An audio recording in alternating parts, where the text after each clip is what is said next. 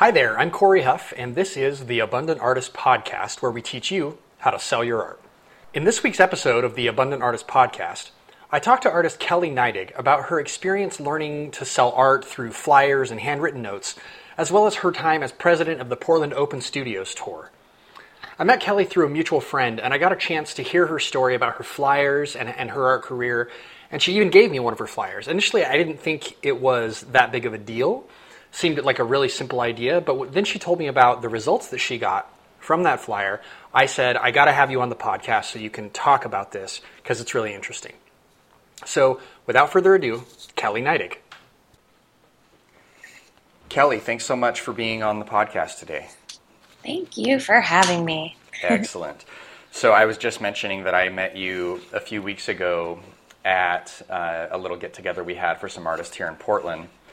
And you showed me this neat little, what do you call it, like your mailer that you put together and send to people, right? Yeah, I made a little brochure. It's a single fold on like 9 by 12 paper, so it fits really nice in an envelope. The front cover is just a big image of one of my paintings, and then you open it up, and there's a few smaller images of paintings with a little statement and selected exhibits and places where my art's been collected. And then on the back is a photo of me in my studio, and then just a little blurb that's pretty much designed for interior designers, just saying that I worked with galleries, art dealers, interior designers. I can do commissions, and then my contact information. Nice. So before we dive into more detail on how this came about, I'd love it if you told everybody listening just a little bit about the kind of work that you do. An abstract landscape painter is pretty much primarily what I do. I've been working for the past year and a half with a paint called Flash. It's an acrylic paint created for murals, really, but it's very highly pigmented. And I switched over from oil paints to Flash paint, and I feel like it just has more pigment than regular acrylic, and it has a nice matte finish.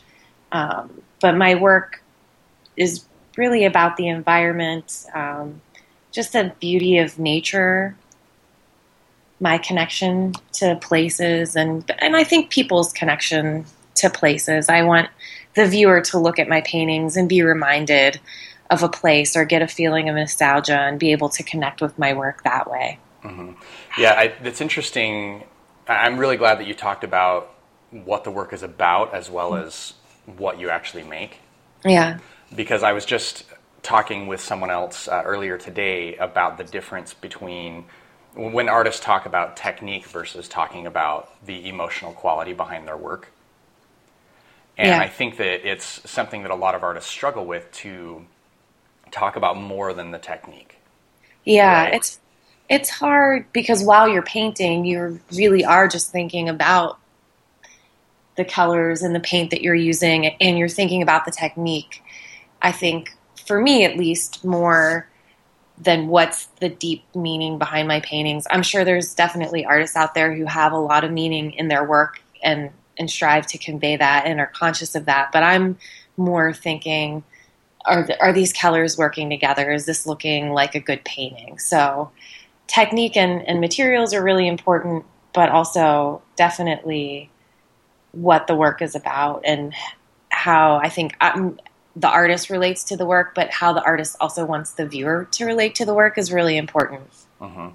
In my own artistic practice as a performer and storyteller, technique, like my vocal technique and my ability to articulate clearly and to convey certain emotion and all of that, it's something that as actors we struggle with. To, you want to have the most perfect, most intelligible technique that you can have, but you can also let your technique get in the way. Yeah. Where it might be something like you have a dialect that's actually too clear and too well spoken for the character that you're playing. Yeah. Right. Like maybe your character isn't very intelligent or isn't very intelligible. Yeah. So there's that, and then there's the worrying about the technique when you're actually on stage in front of people performing instead of worrying about the artistic expression that you're trying to create. Yeah. Does that make sense? Does that sort of thing ever come up for you as a painter?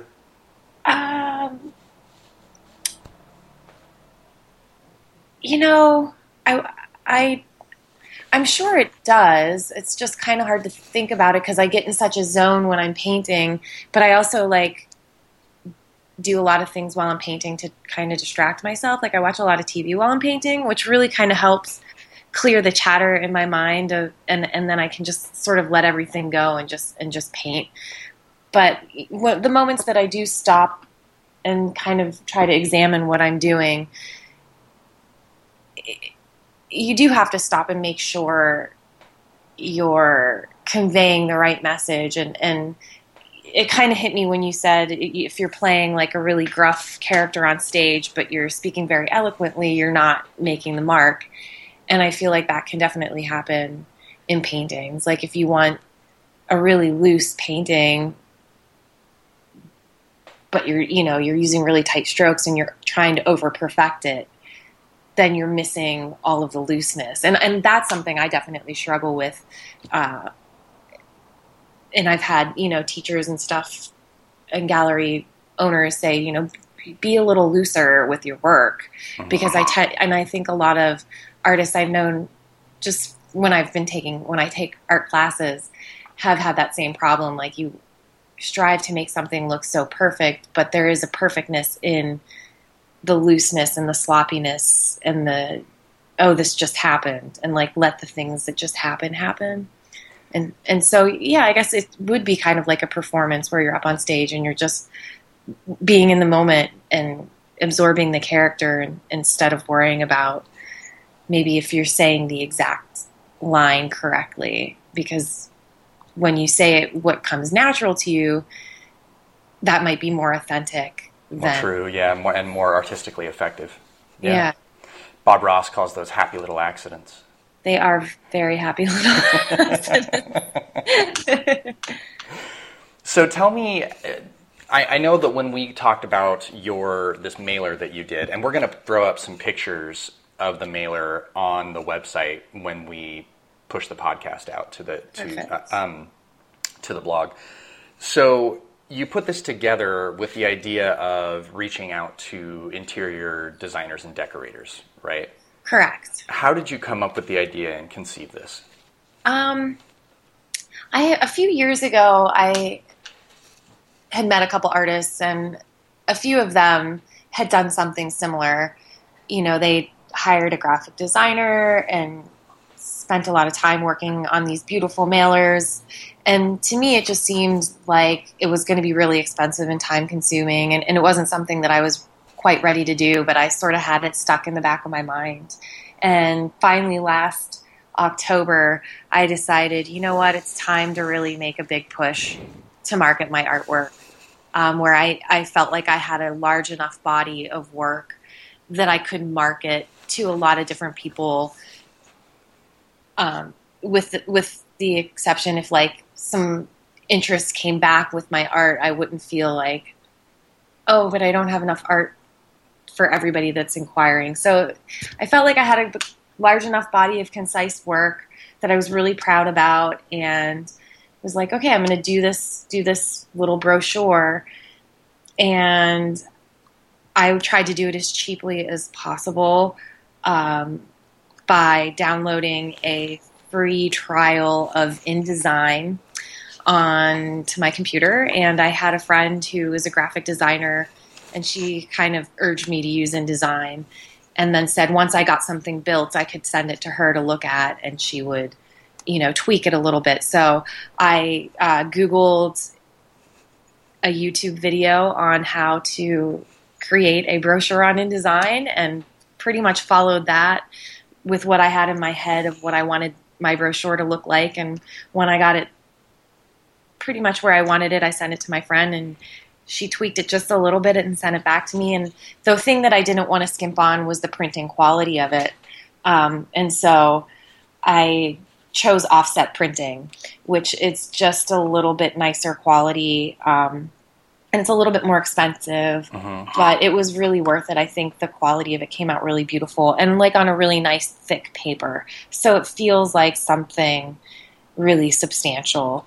And I chose to include a greeting card, a blank greeting card with an envelope in with the brochure as a free gift to the people that I was sending this to, with my thought being, hey, I'm sending you this crap to look at. You can at least have a nice little gift out of it. Because if they decided to throw the brochure away, they probably weren't going to throw the greeting card away. Even if they didn't like my work, they would probably pass it on or just mail it to somebody. I like sending cards to people.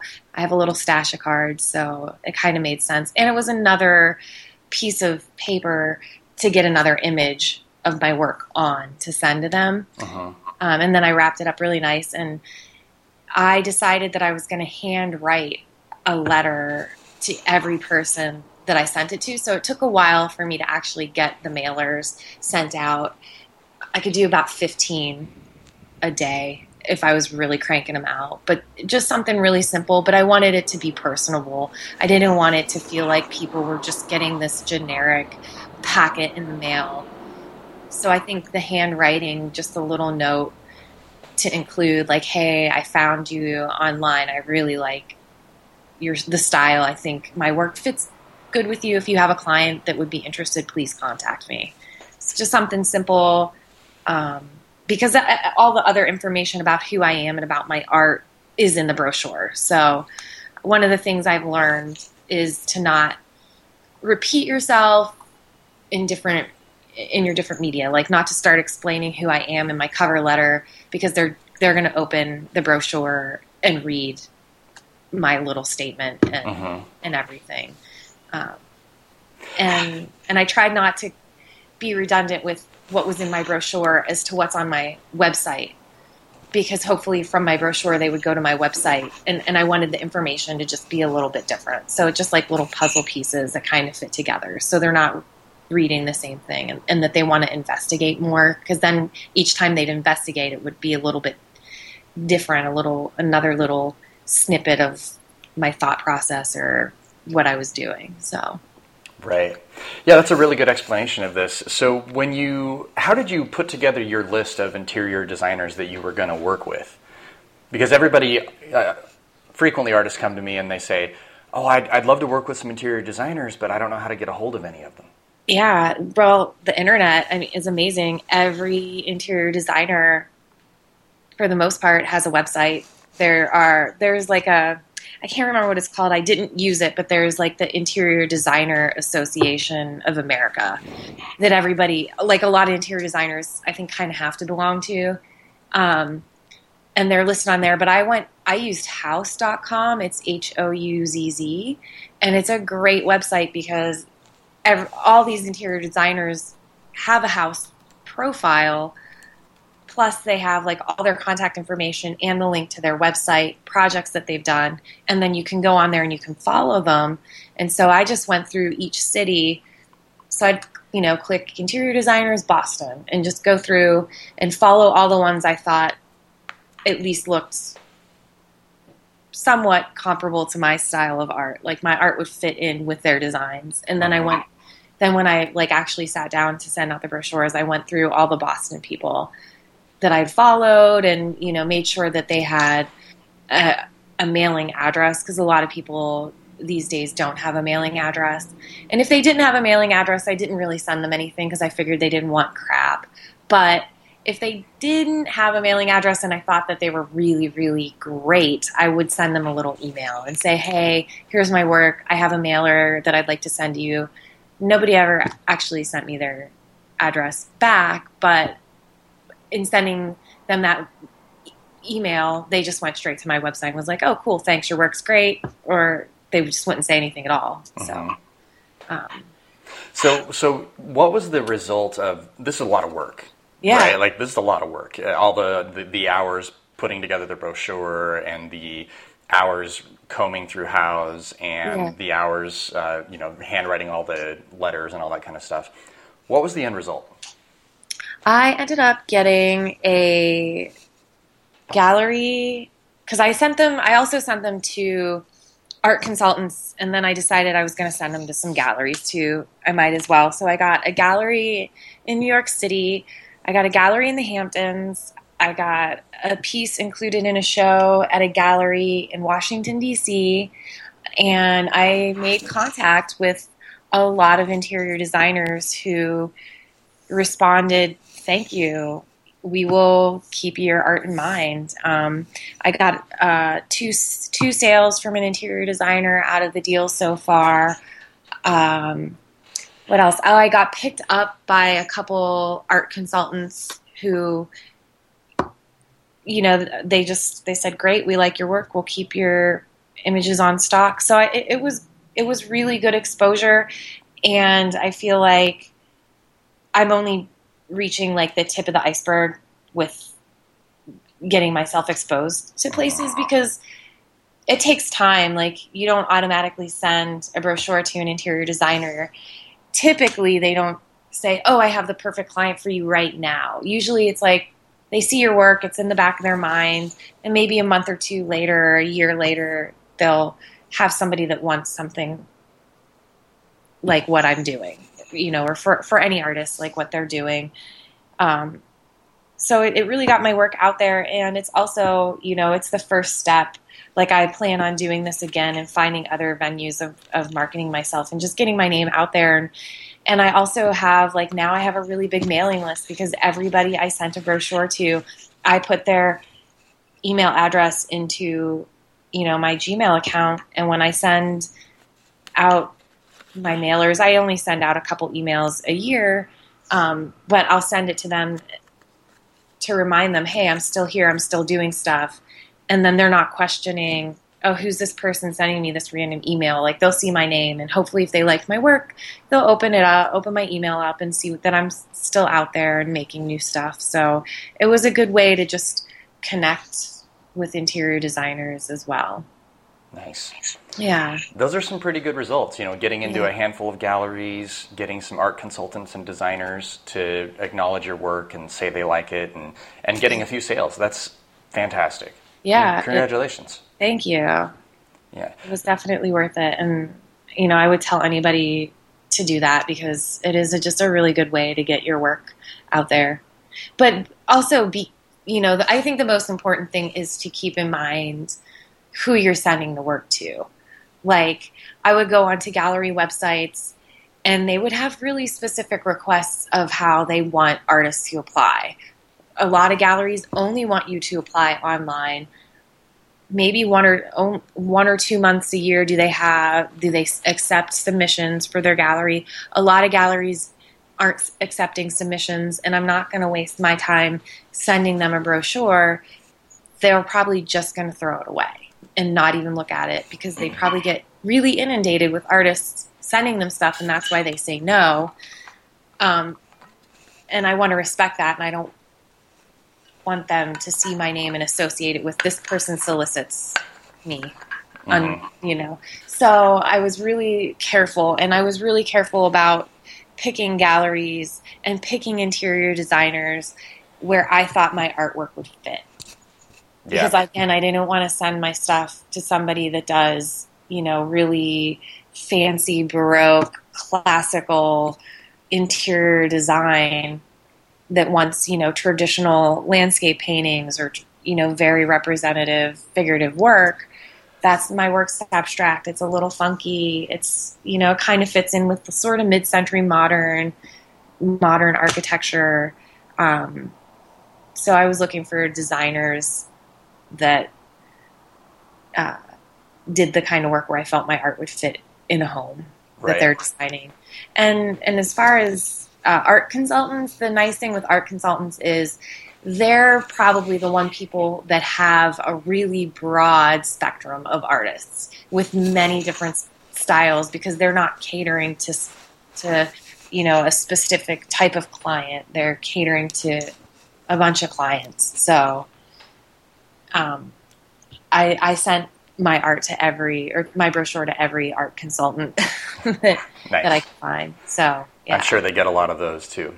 Yeah. All right. So shifting gears just a bit, Kelly, you were up until recently the president of an organization here in Portland called Portland Open Studios. Correct. Why don't you tell us just briefly what Portland Open Studios does, and then we'll talk a little bit about your experience there. Okay.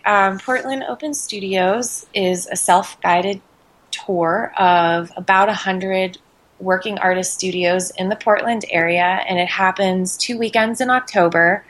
It is a really great opportunity for artists to meet other artists and to get a little following. And it's really fun for the people who go on the tour.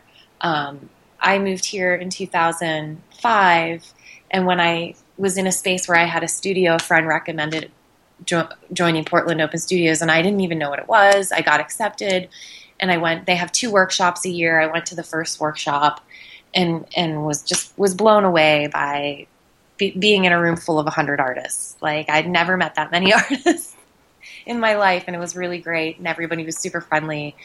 And the best part is the organization makes you volunteer because it's totally run by the artists, and that was really good for me. I chose to be on the publicity committee because I thought I could learn something about, marketing my own artwork. So I was being a little sneaky. I was like, oh, if I'm on the publicity committee, I can learn about publicity, and that's what every artist needs. So, right. I became really good friends with the gal, Bonnie Meltzer, who was doing the publicity at the time, and I really liked her. So I mentioned, if I get in again next year, I want to be on your committee, and I'd like to help out even more. And she said, well, why don't you join the board? And I was kind of looking for something to be involved in, so I joined the board, and everybody on the board was stepping down that year, and it just kind of fell into my lap that, like, oh, we don't really have a president, and if you kind of don't take this over, then the organization might not continue. So I was like, well, I'll be president until somebody else wants to be. And so I was president for about 2.5 years till I had to step down. And it was really fun. It's a really, really great organization. Yeah, it sounds awesome. And I actually spoke for Portland Open Studios, one of their workshops last year before I went to Europe. And it was good. I met a lot of awesome artists, a lot of people who are really doing some great things. And I think an organization like that is really vital to any group of artists anywhere. It can be really, really helpful. I know a lot of the people listening to this are young artists and young in their careers where maybe they don't know very many other artists. So finding an organization like this wherever they live would be really great. And if it doesn't exist, putting something together like this could be really valuable to you and to the other artists in the area. And it's a great way for you to network and for you to help other people out. Absolutely. I have a friend who lives in Salt Lake City, and they don't have something like that. And I was like, it wouldn't be hard to put something like this together. I mean, Portland Open Studios, when I joined, I think it was about in its 10th year. So it had grown. But to do something like if it's, if you're in a city, especially if it's a smaller city too, where there isn't something like that in place, it wouldn't be too hard to put a call out on Craigslist like, hey, I'm looking for, 50 artists that would be interested in doing an open studios tour. Give yourself about a year. Don't think, oh, I want to do this next month. Let me find some artists. Give yourself some time to find the artists, talk about what you want it to be, and then just start doing some publicity for it and getting a map together. And ours was pretty involved because we had 100 artists. We printed a really beautiful calendar that was the tour guide, so that took a lot of working with a graphic designer. And then, we spent a lot of the money from the sales of the tour guide went to all the publicity. Mm-hmm. And so we got ads out in the paper. Our publicity lady, Bonnie Meltzer, I just have to give a shout out to her. She was amazing. Like, she lived and breathed Portland Open Studios and got the word out everywhere. we did a lot of art festivals. We got our brochures to be sold in, New Seasons, our local grocery store, and different venues. We really got the word out. Newspaper ads, articles written about us. I mean, she really worked hard to try to spin it in every angle. And I feel like that was, to the extreme. If you're just starting or if you're in a smaller community, there are more grassroots ways where if you want to keep the cost pretty low. And now that there's like online apps and online stuff, you could just throw a map up online or have it be downloadable, whatever you're comfortable with. But you can make it be relatively inexpensive if you don't have the money to put into doing the advertising, where luckily by the 10th year Portland Open Studios was generating enough money from the sales of the tour guide that it could invest in advertisement and stuff. So. Right. Usually on this podcast and on my blog, we spend a lot of time talking about social media, Facebook and Instagram and all that kind of stuff. I really love this conversation today because it shows that there's a whole world of other things that you can be doing. And all of this marketing sort of pulls together into one larger force, right? So thank you so much for taking the time to chat with us and talk about Portland Open Studios and about your mailer and the other things that you've done. Congratulations on your own success. Thank you. It's very exciting for you, I'm sure. It's been a really good summer. It's nice to I kind of got this marketing thing underway. And I spent a couple months really heavily invested in that. Now I feel like I can take a month or two off and just kind of focus back on the painting and have a little bit of fun again. So nice. Well, Kelly, thank you so much. Do you have anything else to add for the artists listening? I don't, but if anybody has any questions, they are welcome to email me, especially on building a mailer or starting an open studio tour. It's definitely, I really encourage, especially younger artists who are just getting started, to definitely take advantage of open studios and any arts organization that gets you involved with other artists, because I think it really helps to be with people who know how crazy your life is being an artist. And I find, I was really intimidated. I guess this will be my last thing I have to say. I was really intimidated when I first entered the art world as an artist and, didn't know what to expect from other artists and was afraid they would be mean to me. And I found it to be, at least here in Portland, quite the opposite. Like the artists here that I've met, the working artists, the actual living, breathing working artists are the nicest, most helpful, sharing, giving, kindest people. Really, we all want everyone to succeed, and so getting out there and meeting some artists that can just kind of help you along, and even when it's just to answer a technical question, like, hey, how do you clean your brushes or whatever, something silly like that. It's really nice. Yep. So.